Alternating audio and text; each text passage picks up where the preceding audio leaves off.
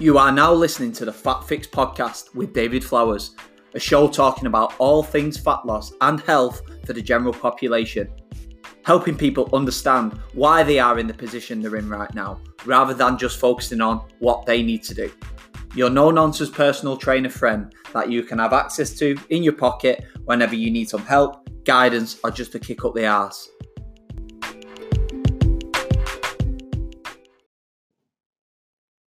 Hello and welcome to the Fat Fix podcast for episode number 18.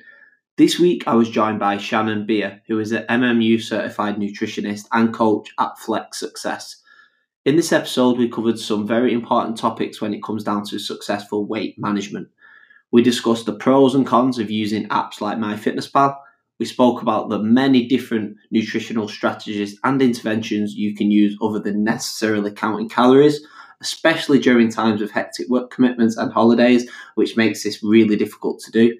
Lastly, and most importantly, we covered the importance of weight maintenance and gave solutions of how people can set up the diet so they can actually maintain the weight loss and keep it off forever. So without further ado, this is Leaving Behind MyFitnessPal featuring Shannon Beer.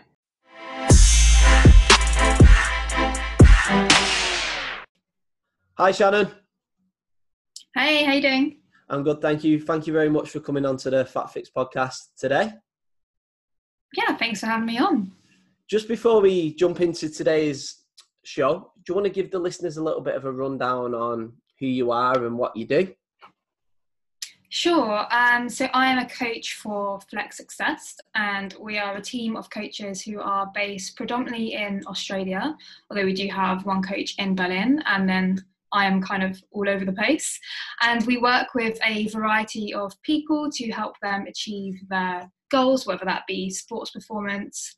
We do some bodybuilding, powerlifting, fighters, those kind of people. And then we also work with general public as well to help them lose fat. But the most important thing is that we aim to inform people how to take control over their own diet so that they can sustain their results long term and make informed choices on there.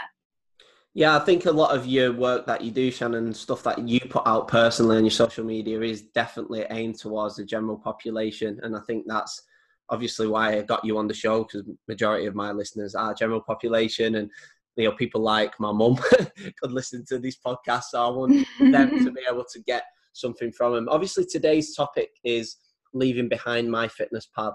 And this is something that, this podcast is not slagging off MyFitnessPal in any way, shape or form. It's just giving people other solutions to actually track their nutrition and how can they actually fundamentally keep the weight off once they have been on a period of dieting. And a lot of people tend to use an app like MyFitnessPal, which there's nothing wrong with that. And obviously we'll cover that today, to track their food intake, and they can be really successful with this. However, when it comes to whether it's being on holiday, real stressful times at work, lots of things going on in their life, they can't use MyFitnessPal and things like that. It becomes a little bit overwhelming. It's just adding more fuel to the fire.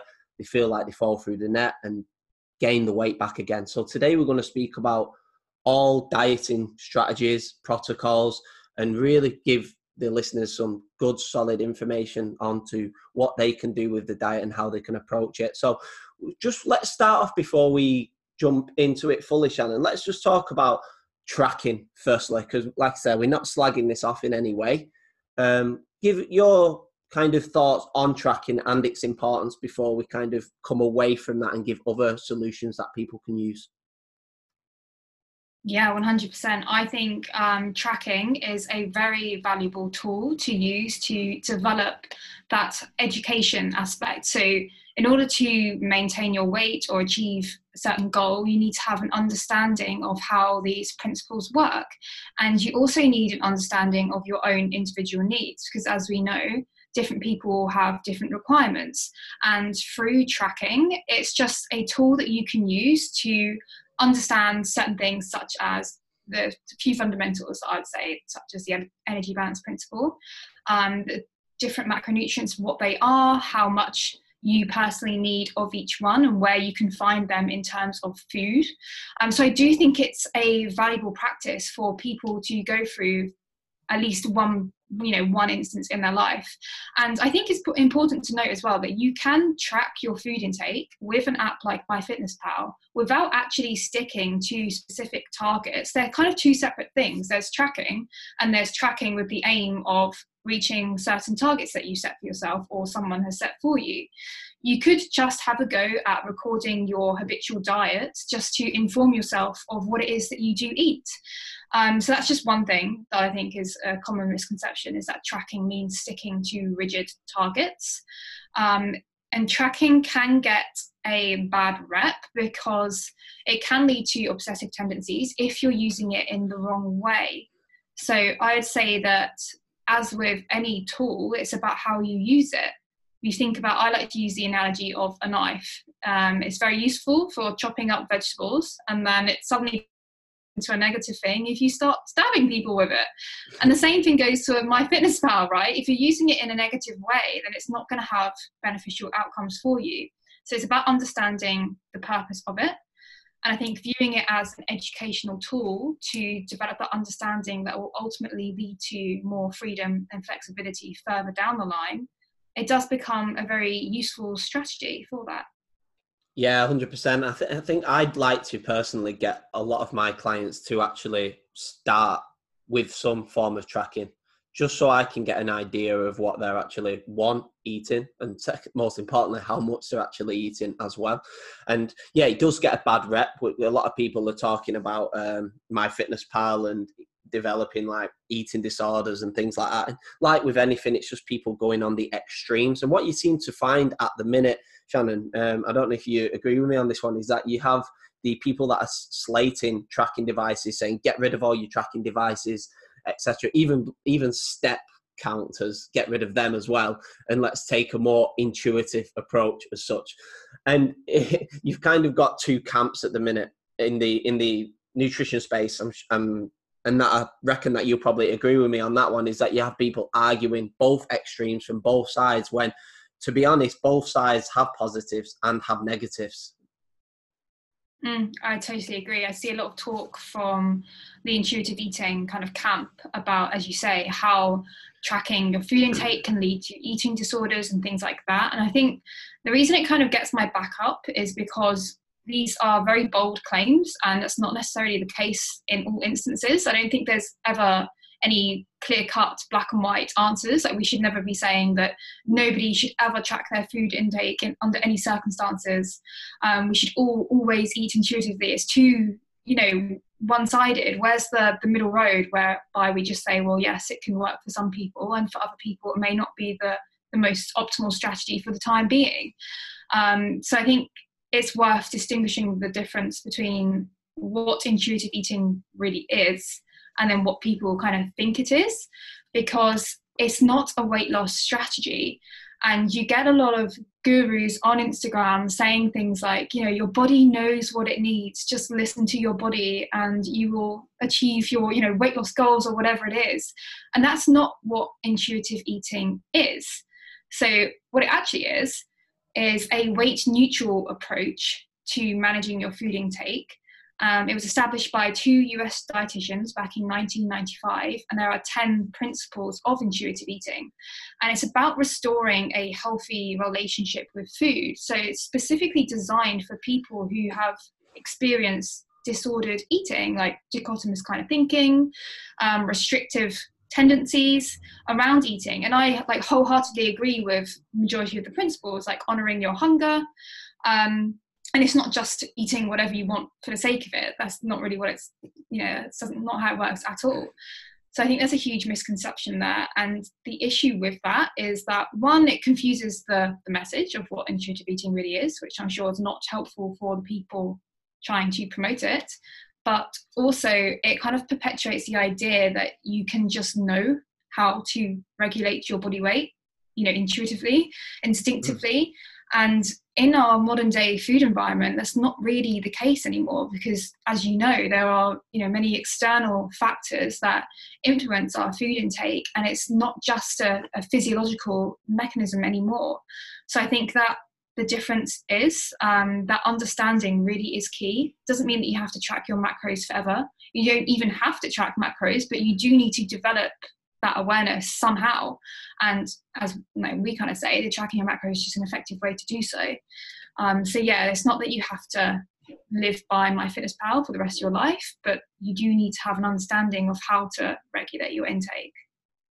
Yeah, totally. I think what I was kind of wanted to, as you were speaking then, is touch upon with this, is that this message of intuitive eating, said by whoever, can kind of reach totally different people. It could reach one person who has eating disorders, who have a past of eating disorders. Would it work for them? Should they maybe do that? For sure. However, on the other end of the spectrum, it could reach someone that's never had any eating disorders. This person is severely overweight, where it's causing them health issues, and them being told to eat intuitively.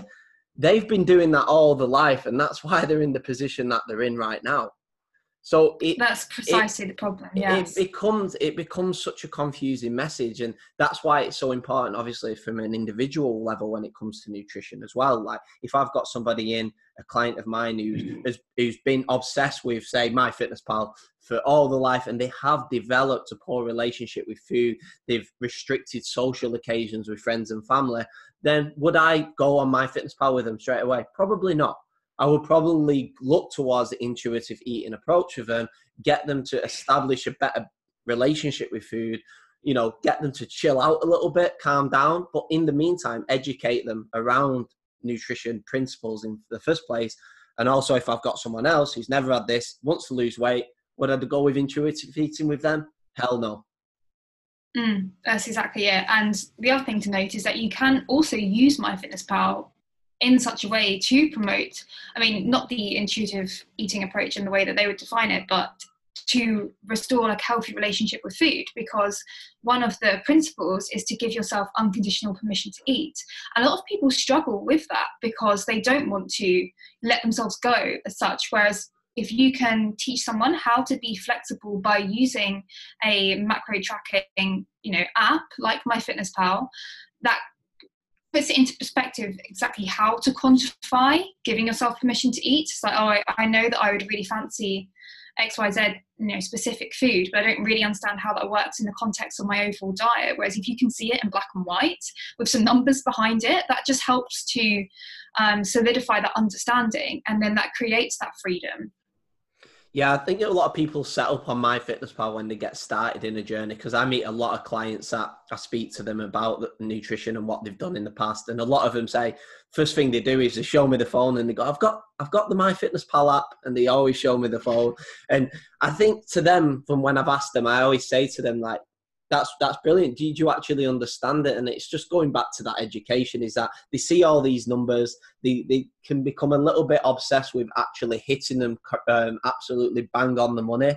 And like you said before, we don't need to be bang on the money, especially once they know a little bit more about the what is important when it comes down to fat loss, when it comes down to energy balance, that they shouldn't freak out if they've gone over the carbohydrates by 5 grams.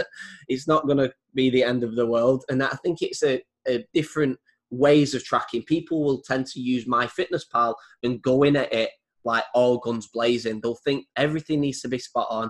They'll lose their mind if they can't kind of hit the numbers. And that's not necessarily the way it has to be used. It could be used just to track your protein intake. If your trainer has said to you, listen, like, you're always hungry all the time, let's look at your protein intake. Let's have a look at increasing that satiety a little bit.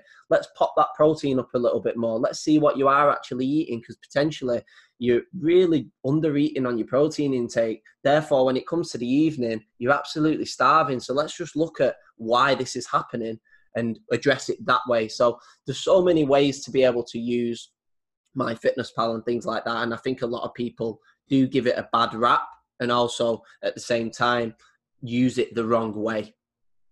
Yeah, that's exactly it. And as you say, it can work in a number of situations. What about someone who isn't eating enough? Taking control and account of your food intake can be a great way to ensure that you're eating more. It doesn't have to be about restriction all the time. And I think a good way to promote that idea as well is, firstly, having that understanding of what is actually important, but also prescribing ranges, or as you say, just keep an eye on maybe calorie and protein intake if your goal is weight loss or something, because as we know, carbohydrates and fats, the particular distribution of those doesn't matter too much. So it's about using it in the correct way and making it as simple and as easy as possible to do that. Yeah, it's a really powerful tool, and I do want to get across with, obviously, this episode that tracking food intake is fundamentally the most optimal way, really, to be OTT with everything, knowing full well what you're actually eating, how much of it you're actually eating, and obviously giving that kind of accountability that you are actually inputting it, and gives people a lot of kind of realization to what they are actually consuming as well. Hence why elite bodybuilders, guys at the top of the level who are getting in ridiculous body composition, track. Most of them track down to the absolute gram. So it is very, very successful. It's just, is it right for everybody? And can everybody live the life like that? And that is certainly not the case. And that's what we're going to kind of jump into now, Shannon, is a lot of people will jump on MyFitnessPal. They'll start tracking. They'll be doing everything so well. They'll lose a lot of weight. They'll get a better understanding of kind of food intake, macronutrients in particular. However, when stressful situations arise in their lifestyle, or they've got a holiday coming up, they lose their mind completely, thinking that MyFitnessPal is the only thing that they need in their life to keep the weight off, for example. And it'll be great today. Obviously, we're going to touch upon other approaches that people can use within their life where they don't feel like they have to be on the phone inputting data into an app. Yeah, that's it. I think it's important to realize that obviously tracking has its place, but it is very easy to become over-reliant on it, especially if you have been doing it for a certain period of time. So knowing how to move away from that is definitely important. Because life throws so many things at people as well. And like you mentioned before, you mentioned about food environment, which personally for me is one of the massive drivers of obesity for sure. I just see it's getting worse and worse. We're only like 1 minute away from access to food, like literally 1 minute away from palatable, high calorie dense foods that I could just smash within 2 seconds. And I think that is a big, big factor. And it's about helping the clients understand that all these factors, whether it's physiologically, whether it's, so it's like external and internal kind of methods that happen with us, that how can we kind of control them a little bit better and make better choices and solutions. And this is what kind of leads us into what we're going to speak about today, which is a concept called informed eating. And I know this is something that you're quite big on and passionate about, and you've done a few podcasts on this yourself. It'd be great to just jump into this informed eating, or maintenance eating as such. Yeah, so informed eating is an approach that we like to teach at Flex, and it's for those people who have spent a period of time tracking and now would like to move away from that and still maintain their results. So there are 3 main pillars to informed eating. The first one being a foundational knowledge of nutritional principles. So that would probably be things like energy balance. As I mentioned before, having an understanding of the different macronutrients, their energy content, and what that looks like in terms of food. The second pillar of informed eating would be having an understanding of your own personal needs and how those needs may change over time, whether you're in a different environment or whether your goals have changed. And then the third pillar would be to have an awareness of your own individual preferences.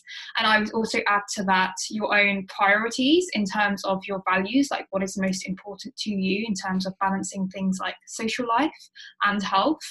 And also having awareness of your pitfalls as well. Like, where do you usually fall down? Because once you're aware of those things, then you can address them in your approach. And what it's for then, as I said, is to help people move away from tracking macros and still maintain their results. So once you've built up that baseline level of knowledge, you're probably in a position to let go of MyFitnessPal, but I think a lot of people are fearful to do so because it's probably something they've done for a period of time. Yeah, I think it comes down to, like, a lot of people ask me this as a personal trainer, and I'm sure they ask you as well. And it's more so when I go to like my mum's house and she has friends around, and my mum brings out the biscuit tin, and I jump into the biscuit tin and smash loads of biscuits, and they'll turn around to me and they'll say like, David, like, what you doing? Like, how can you do that? How do you get away with it? Like fat loss is such a cruel mystery. And, you know, it gets to that stage now where I'm just like, if only they had an idea about energy balance, if only they had an idea about the nutritional practices that I've ingrained over the many, many years of not only being a personal trainer, but being an active sporting individual my whole life. Like, these behaviors are ingrained in me. It's not just something that I'm just kind of switch on and off, you know? So for me, I'm always there thinking to myself, like, I really want to explain energy balance to them, but at the same time, I'm just like, it'll just go over the head, or they'll still won't believe me, and they'll still think that I'm kind of chatting rubbish. And I think that first pillar you said to informed eating is for sure teaching them the principles of fat loss, which is energy balance, and helping them understand it. And I do think a lot of people that use MyFitnessPal and things like that, they still don't understand energy balance. They still don't get it. And until they get it, then MyFitnessPal might even become better for them to use. But at the same time, like you said, going down this informed eating approach, it's teaching people how they can kind of habitually live, how they can kind of, obviously you've got so many things like your internal hunger cues and things like that within a person. And obviously these, over time, the leaner an individual is, these might not be as kind of aggressive as someone who's more overweight, for example. But it's about kind of understanding that myself and you, like, we've developed these habits for many, many years, these nutritional strategies and interventions, practices. We understand food. So when we go to a restaurant, we're able to kind of eyeball things. And I think that developing that with a client, and I say this to all my clients, if we develop this skill set with you, with your nutrition, you will be unstoppable for the rest of your life, and you will never, ever go back to where you used to be. Yeah, it's that understanding, isn't it, of how it all works, because you can lose weight via a number of different methods, right? It only has to abide by the energy balance principle. There are numerous ways to restrict your energy intake.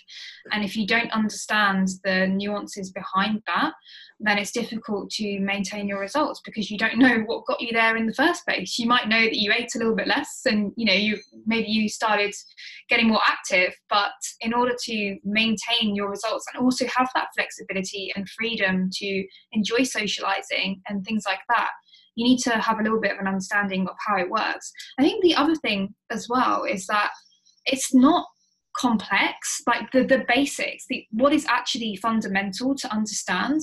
There's not that much that you need to know. So it just be, as we've mentioned, the energy balance principle, we haven't really defined it yet, but it just be that in order to lose weight, you have to consume less energy than you expend. Maintenance would be matching your energy intake to your energy expenditure roughly over a period of time.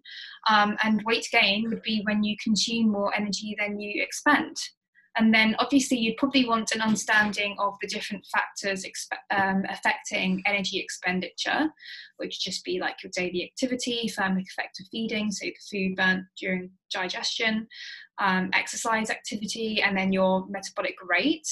Understanding how that works and how potentially your activity levels may change depending on your environment, things like that, would help you to regulate your food intake.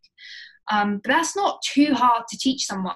For sure. It's that, like I do keep saying it, and I say it on all my podcasts, it is, you got to just lay out in the best way you can in layman's terms to help people understand fat loss and weight loss, and that it's not this really complex thing. It's a really simple process. However, I do understand it is difficult for people to carry out, like we mentioned before, with all these external things in our lifestyles, whether that's from a lifestyle perspective, an environment perspective, a social, cultural perspective, whatever it may be, that are hindering people's ability to create this negative energy balance.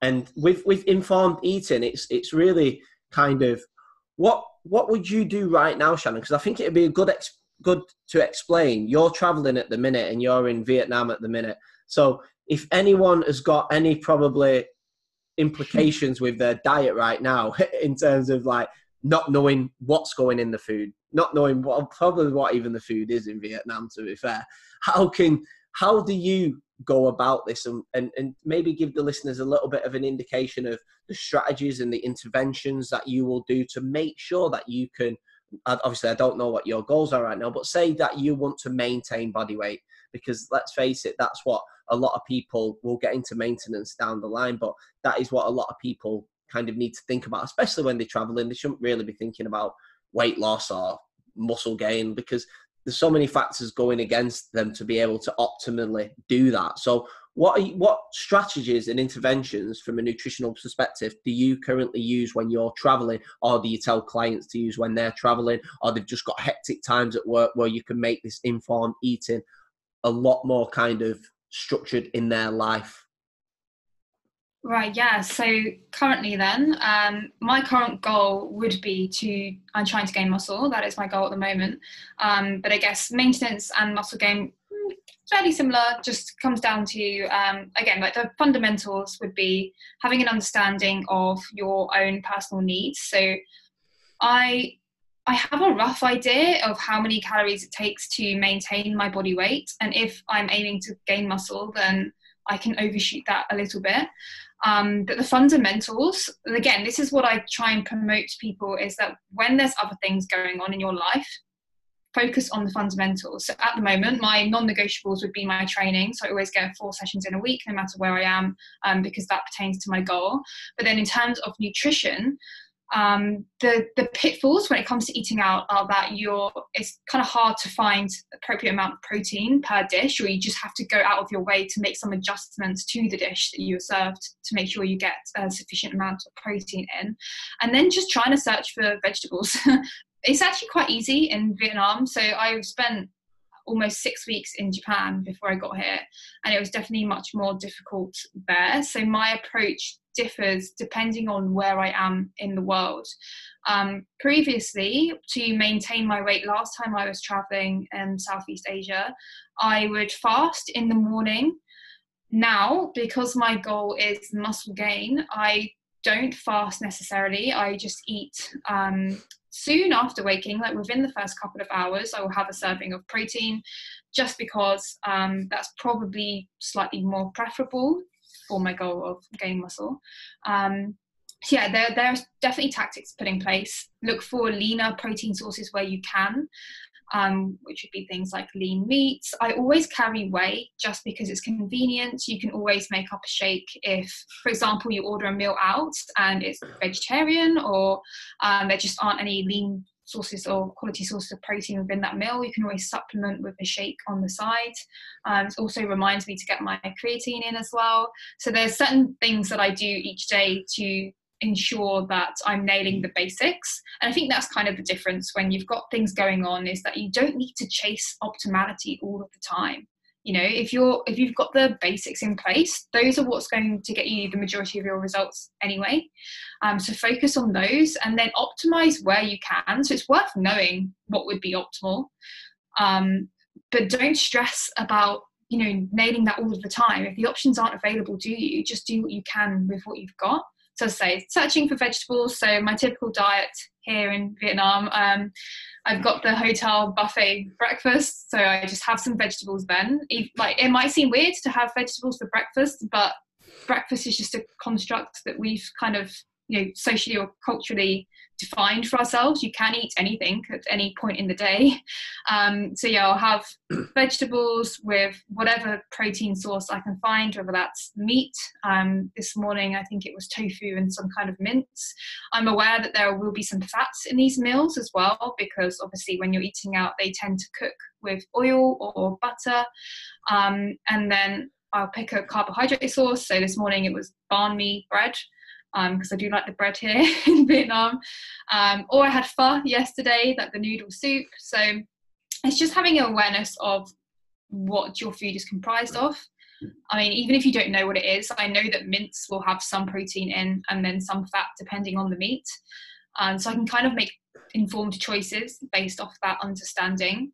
And then there are ways to regulate your food intake. If you want to minimize, say if you're having some really energy dense foods when you're eating out, there are different ways to minimize your intake throughout the day. So I very rarely snack when I'm traveling, purely out of convenience, like stopping to buy food all the time, and I don't have any methods of storing it really, depending on where I am, because I don't always have access to a kitchen. So I will typically just have 3 main meals. So they can be fairly large or energy dense meals.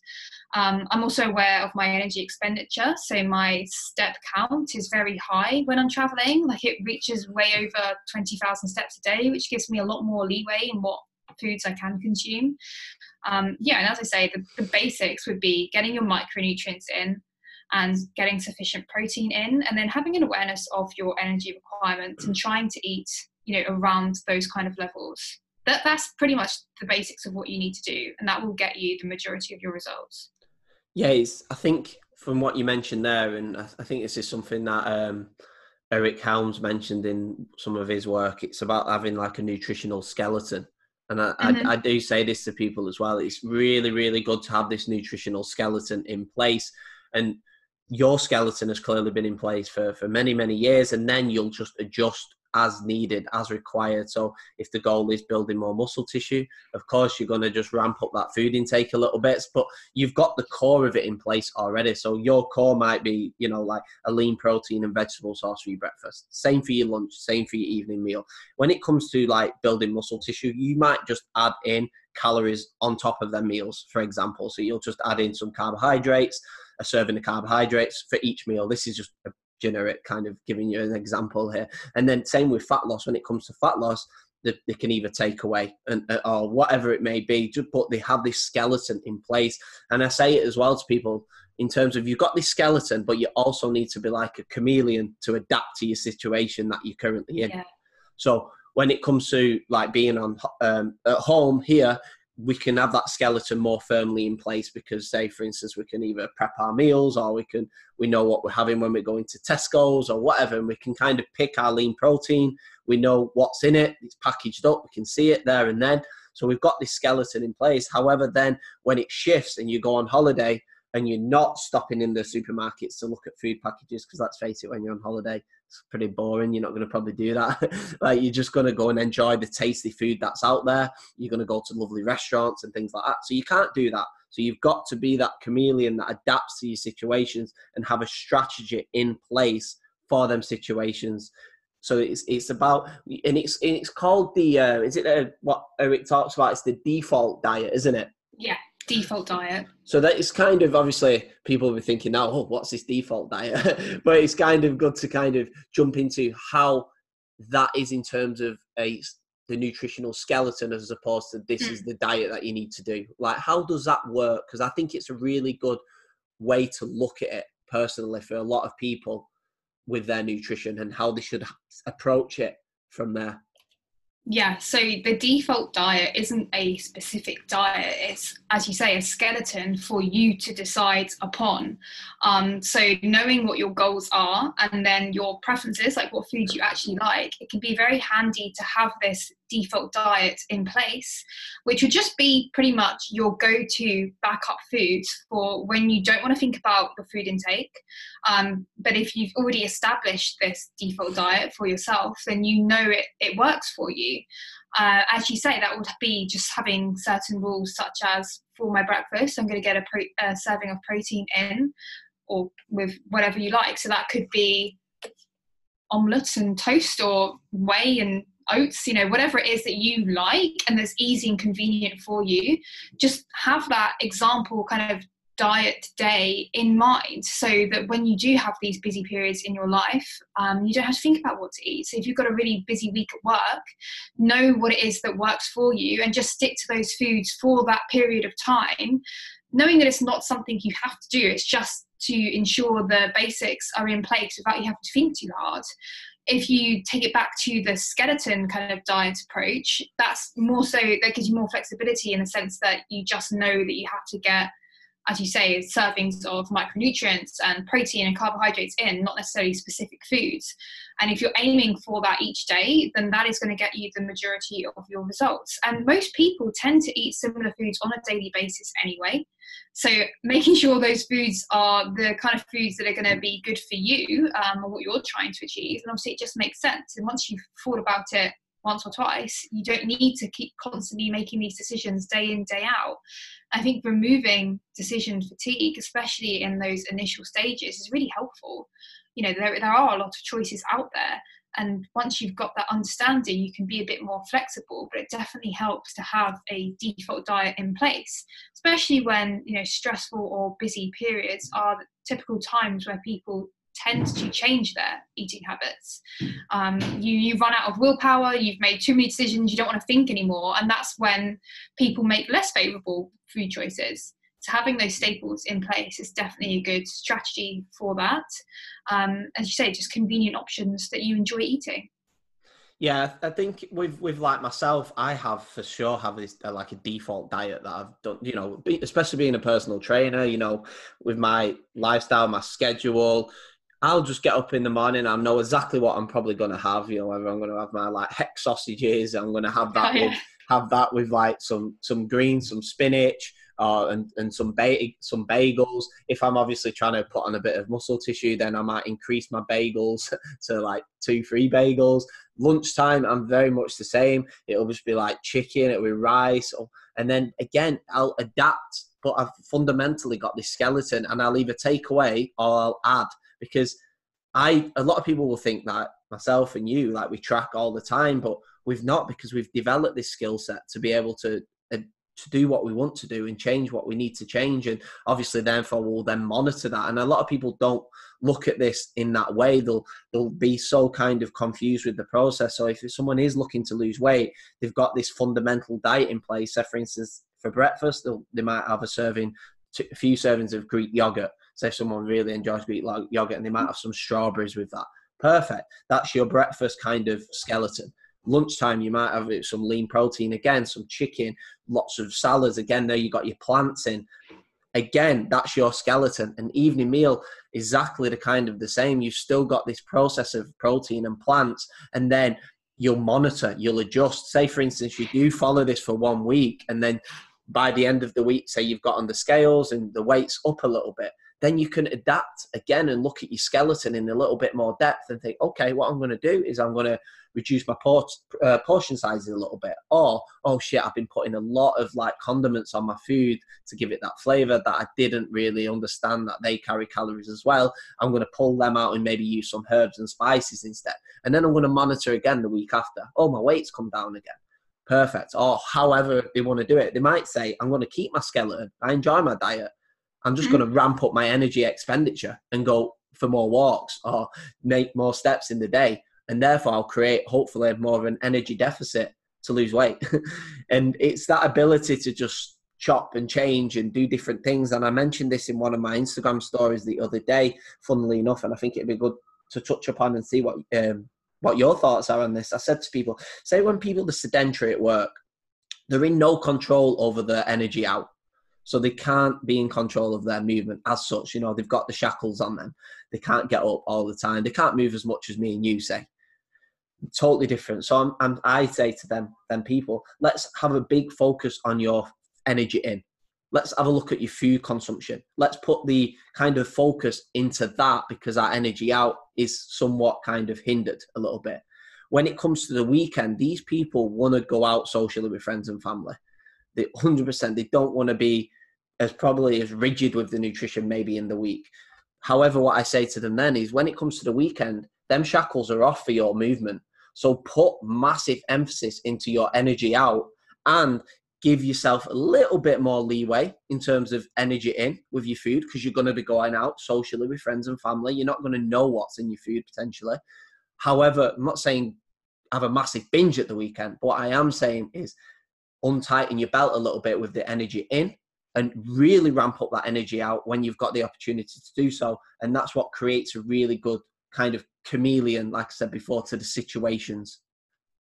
Yeah, I think it's important to understand that there is a dynamic relationship between, energy in and energy out, as you say, different factors affecting each thing, and knowing how to make compensations and also what your preferences are. So as you say, if you're confined to an office job, you have the option of going for a walk after work, but then you're trading time.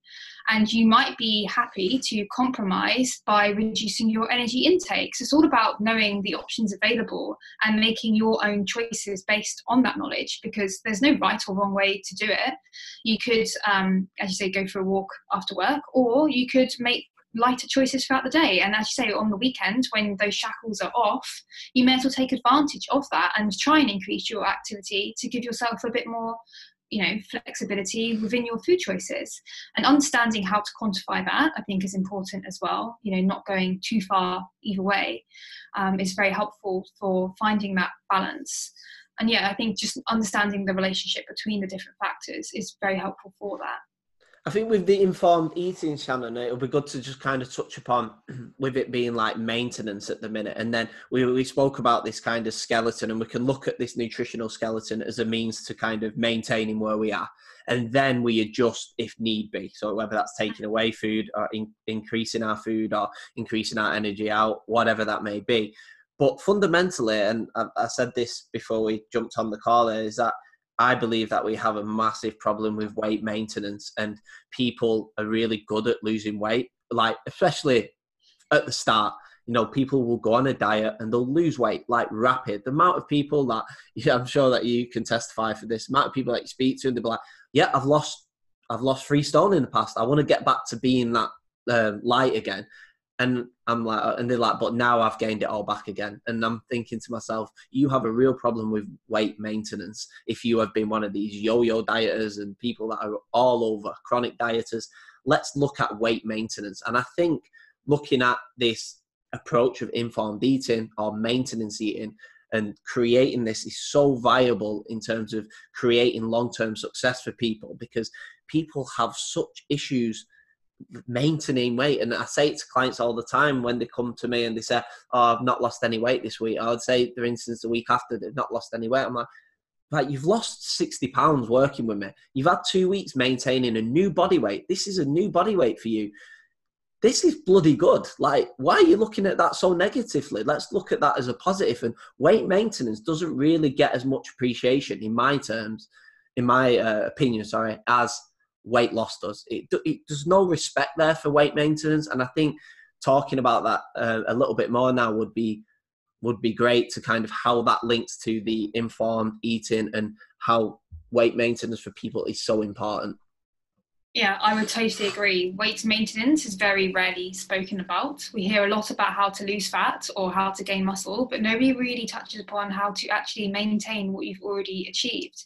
As you say, it's crucial because ultimately maintenance is what you're going to spend the majority of your time doing. If you lose fat correctly in the right way, you only have to do it once, and then it's up to you to maintain those results. Even in terms of muscle gain, closer you get to your genetic potential, not a lot changes really. So it's pretty much just like maintaining, at least it feels that way. So I think we should be discussing this more often, especially when you're looking at the weight maintenance statistics. We know that on average, only about 20% of people who lose weight actually have success at keeping that weight off. And I think part of the problem comes down to the strategies used to lose the weight in the first place. That definitely has an influence. If you put decent practices into place, acknowledging your preferences, making it sustainable, you're going to have a higher chance of maintaining your results, especially when you've got that understanding in place. So that's again how this links back into informed eating, is that having that understanding, how to navigate your food environment, what your own needs are, a fundamental understanding of nutrition, all of that ties in.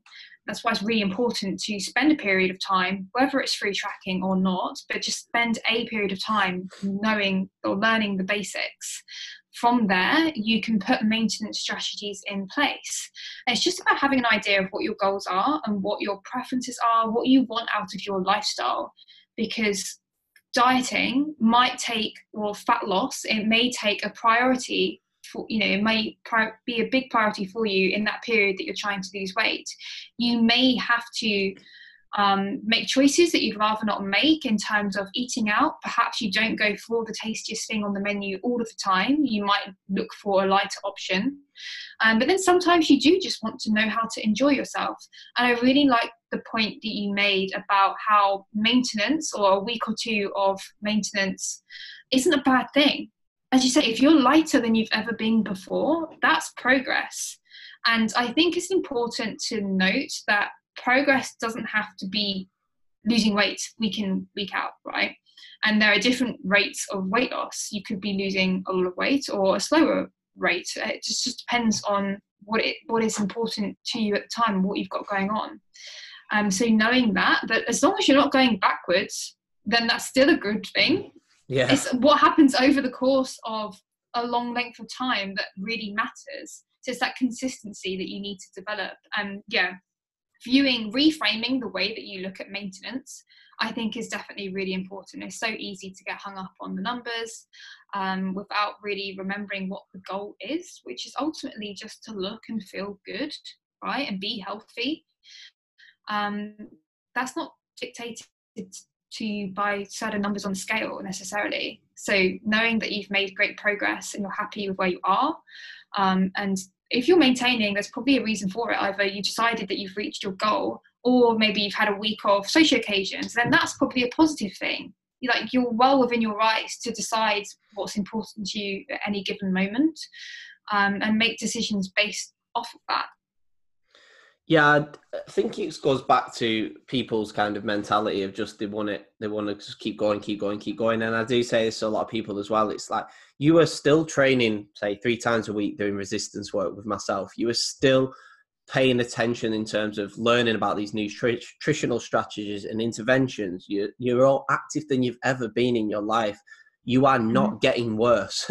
You are literally not getting worse. And sometimes to people, you have to really feel like you need to bash the head against the wall and be like, you're not getting any worse. You keep up with these habits, you're going to develop what kind of myself has developed and other trainers, and no longer be this person that says, oh, David, how can you get away with eating that? Or how, you're so lucky to be in this position. It's like, yeah, genetics plays a part. We know that. But at the end of the day, my nutritional habits and behaviors for the last God knows how many years of what keeps me where I am. And I've got this structure in place. And if I want to gain muscle, I'll aim for it and I'll change things. If I want to lose body fat, I'll change things. But fundamentally, I have this kind of, like we've said all along, this skeleton firmly in place. What I think would be good to just touch upon now, Shannon, is when we spoke about obviously education around food and talk about energy balance.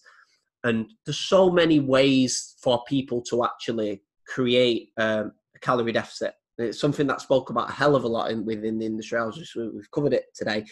But how can we create one? There's so many things. And what I would love to discuss with you today is when you're out traveling and you've got these social occasions, I think a really valuable tool is to understand kind of calorie density in foods, understand their food volume, and going back to that kind of default diet, what that represents. So obviously we now the listeners know about what that default diet is, getting that skeleton in place. However, why we're doing it in the first place. So why is protein, lean protein sources, why is vegetables so important when it comes down to all aspects of dieting, not just from a calories perspective, but also from a hunger management perspective as well? Yeah, so I guess that's the key point. In order to reduce your energy intake, it really helps if you can manage your hunger by making satiating food choices, which is where the kind of protein and plants idea comes into play. It tends to generally be more satiating than the other macronutrients. It's also one of the lowest energy density sources of macronutrients. So for anyone listening, protein has 4 calories per gram, carbohydrates have 4 calories per gram, and fats have 9 calories per gram, which makes them the most energy dense macro. And there are many things that regulate our satiety. So first one being like the food choices you're making. Fibrous food choices tend to be more filling. So again, that's where the plant kind of aspect comes into play, like vegetables. And we also eat with our eyes. So having larger portion sizes can help in terms of filling up your plate with a lot of vegetables. And it also, the more food you have, the longer length of time that you spend eating it, and that helps as well, which is part of the reason we tend not to recommend drinking your calories, because eating them increases sensory exposure time in the mouth, which just means like that texture plays a role there. Whereas you can drink, if you think about it, you can drink a glass of orange juice, probably not even realize it has calories in it, or you can sit and physically peel an orange and take your time to eat it. It's much easier to consume more calories by drinking them than it is to eat them. So that's one thing as well. Other things to be aware of would just be, being aware of those energy dense sources of food. So when I say that we eat with our eyes, portion sizes come into play. So we tend to perceive smaller portions of things to be less energy dense. And that's not necessarily the case. When you take a teaspoon or a tablespoon of olive oil, that's very energy dense, even though the portion is small. Or take a handful of nuts. You can compare that calorie-wise to a large serving of potatoes. Whereas if you're unawares, many people think that potatoes, things like that, need to be avoided. When actually it'd make them a very good choice if you're trying to diet, because they are pretty filling. Another strategy would be to reduce your variety of foods on offer, because there's something known as sensory specific satiety. So we get bored of the same flavors quicker, which is why you can very easily overeat at a buffet, because there's loads of variety there. You get bored of one thing, you can just eat something else. So that could be a good strategy. Also, to make your food kind of less palatable. So this comes down to your personal preference, and this is why tracking might be kind of a good idea whilst you're losing weight, because you can kind of control your food intake that way. But if you don't want to do that, you can make your food less tasty. If you're less inclined to eat it, then that's one just potential strategy that you could put in place. I think those are probably the key ones, and also being aware of your external cues, because we make decisions on what to eat and how much to eat, not just based on our physiological cues. That would be ideal if we could just listen to hunger and fullness cues, but in reality, that's not always the case. So many things that can influence our decision to eat, such as habits. Many people may crave something sweet in the evening just out of habit, or that kind of 3 p.m. slump where they reach for a snack. Those cues can cause you to feel inclined to eat if you're not, even if you're not hungry. Other things would be being aware of the people that you're dining with, because we tend to kind of mimic the portion sizes of that our friends are eating. Atmospherics even come into play, so dimmed lighting, soft music that kind of creates a comfortable atmosphere, which extends the eating consumption episode. So many things come into play. I think being aware of all these different factors and limiting your external cues where you can, whether that's keeping food out of sight, going for smaller plates and utensils. I know the guys who work with comp preppers often get them to use chopsticks because many people struggle to eat with chopsticks. Oh my God. That could be one strategy. Doesn't work for me. I would literally never eat. I would literally never ever eat because I can't use them. So I would just be falling down the grid. It wouldn't even work for me. I can eat anything with chopsticks nowadays. So, or teaspoons, or just using smaller plates. That's a very easy strategy to help you feel like you're eating more food. Because as I say, a lot of the time we do eat with our eyes as well. So yeah, those I guess would be the main. I think that's pretty. There's a few practical takeaways there for you guys to put in place. Yeah, definitely. I think that one's a big one with the utensils, using smaller plates even, and talking about the spoons that you use to kind of put your oils on, to kind of lubricant your pan, for example. And also even when you're watching television, like when you're watching a film, when you go to the cinema, how many times have you been to the cinema with a big box of popcorn and you literally look down after 5 minutes and you're like, shit, I've eaten it all. And I think that plays a big part as well. It's that kind of, people are just not aware sometimes. It's just so habitual where they'll just be watching a film and they'll be drinking the liquids with Coca-Cola, they'll be just reaching down, just grabbing some biscuits out of the biscuit tin.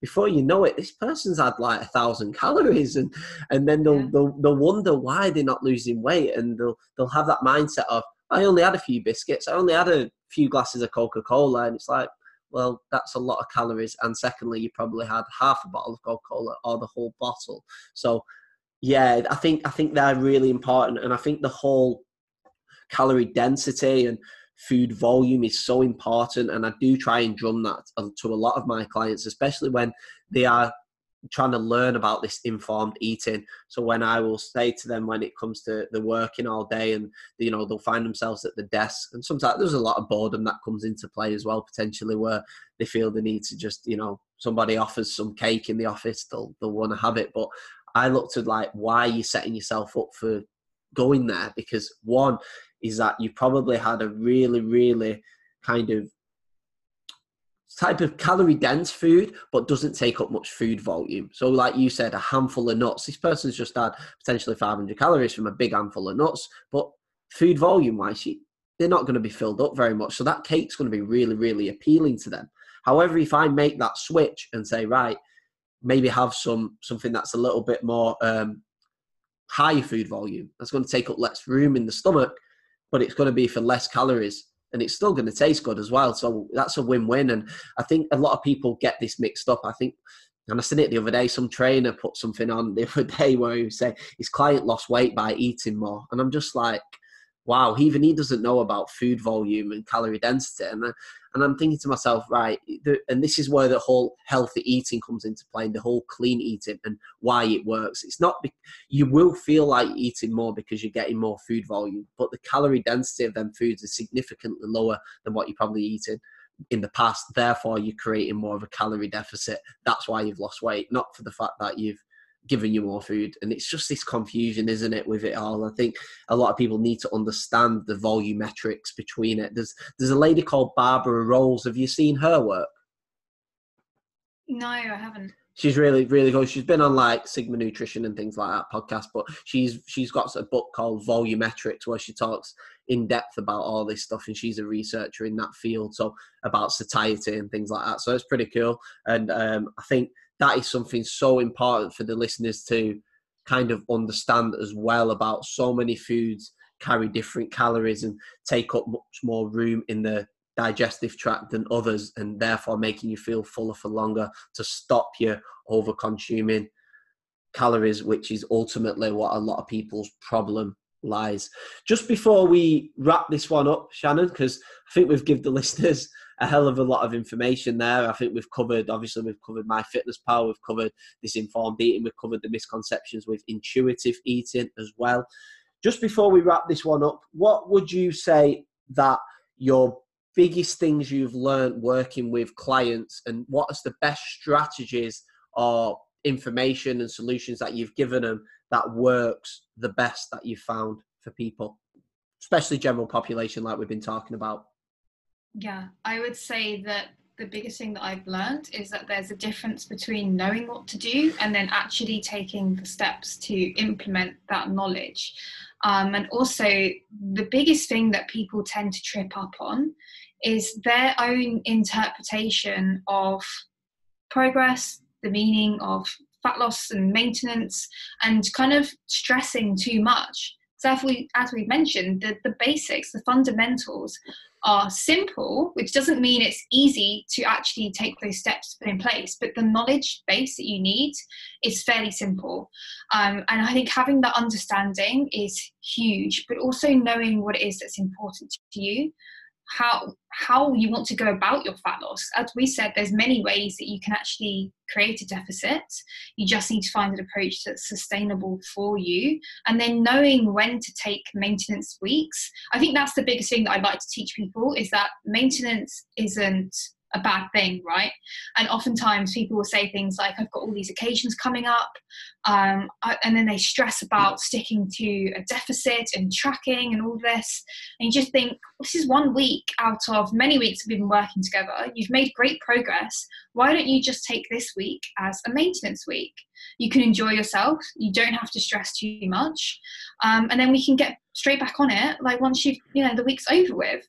And then people turn around, they're like, oh yeah, like I didn't realize I didn't have to be losing fat every, week in, week out. Like, you've made great progress so far, let's just maintain it, incorporate some of the lifestyle aspects back into it, and then keep going. I think it's just a huge learning curve for people. And I think knowing how to make it all work for each individual is vital. And I think ultimately it's allowing the client you're working with to make their own choices based on what's important to them. And I think that's, again, where the knowledge base comes in, so they can make informed choices. Once you understand the options available to you and how your choices impact your goals, it's up to you to make trade-offs. And then I'm there just to guide you through it. Like, you're making your own decisions, Yeah, definitely. It's being able to, it does come back down to that, being able to adapt, doesn't it? If you've got a really stressful time at work, would you really want to track calories? Probably not. But would you maybe want to, but because now you understand about portion control, like we mentioned before, when you touched upon utensils, when you touched upon your plate sizes, even watching television when you're eating, all these little things, food swapping foods that, like we said about the calorie density and the food volume, swapping foods that contain less calories for more food volume would be a really good solution. I love using them with clients as well. It's kind of being able to understand all these ways of creating this negative energy balance, like a spider diagram. So if you could imagine the word negative energy balance, and you've got a spider diagram coming off, there's shitloads of things we can use. It's tracking. MyFitnessPal is one of them. Energy expenditure, just taking your walks more, like doing more outside energy out stuff. It could be focusing on the portion control, food swaps. There's so many things, isn't there, that people can use. But ultimately, it's about getting clients to understand all these things with our coaching, and obviously hopefully through my podcast today as well, is that they understand these things a little bit more, and then therefore they can make their own decisions on what they want to use depending on the time of the year they want to use them. Like, if you're on holiday, use this. If you're going out with your friends for the weekend, use this. If you're got a quiet week in work where you can track, like whatever, like it's really good to have that ability to be able to go in and out of things. And I think that's a really good skill to learn for people. And I think a lot of people listening today will have definitely, hopefully, understand that a little bit more. And most importantly, it's not a bad thing if you just need to maintain body weight. It is actually a very, very, very good thing to have the ability to be able to control your body weight, to then be able to go, right, let's go again, is very, very, a really kind of a skill of a very successful dieter, I would say. Yeah, 100%. I think that's probably one of the main things, is that there are 100 strategies that you could use. And the more of them that you know about, the more tools you have, up your sleeve. So again, just taking the time to educate yourself a little bit will give you that freedom that you're after, and, help you navigate all the different environments that you'll be in throughout your life. Because as you say, if you can adapt, then that's ultimately the end goal, to learn how to make it all work for you. I think they've definitely got that from today's episode, Shannon. Just before we go, just give the listeners a little bit about where they can find you. I know that you put out some really good information on your socials and things, and I'm sure a lot of people will get a lot from that. So if you want to just give yourself a plug on where people can find you, that'd be great. Yeah, sure. So the best place to find me will probably be through my Instagram, which is just Shannon Beer, BWR like the drink, _. Or you can also find me over at Flex Success, which again is just at Flex Success. Both of those Instagram accounts are fairly active. If you like the research kind of thing, then we do run a research review at Flex Success as well. You can find most of the information about all the services that we offer on the website. So it's just www.flexsuccess.com.au. We also have a Facebook page as well, and a group. So just search Flex Success and you'll find it. No, that's really good. And you guys put out just tons and tons of education for people. And like fundamentally, that is where it lies, is just giving people that. And I think with what you do, you definitely do that. So I'm sure we could have gone on all day, Shannon. I'm sure I'll hopefully like to get you on again, and we can talk about more stuff in terms of the nutrition world or whatever else we can kind of sink our teeth into. But thank you ever so much for coming on to the show today, and have a lovely rest of your time in Vietnam. Thank you. I will do. Thank you for listening to the Fat Fix podcast, and I hope you all enjoyed today's show. If you have not already, please make sure you subscribe and you don't miss out on any future episodes. I also can't stress enough how much it means to me, to those that have left me a star rating and written review on iTunes. This will ultimately help me reach more people like you and really help them too. So please give me 2 minutes of your time to do this if you haven't already. Lastly, any shares and mentions on social media is also massively appreciated. I will see you very soon for the next episode. Thank you very much.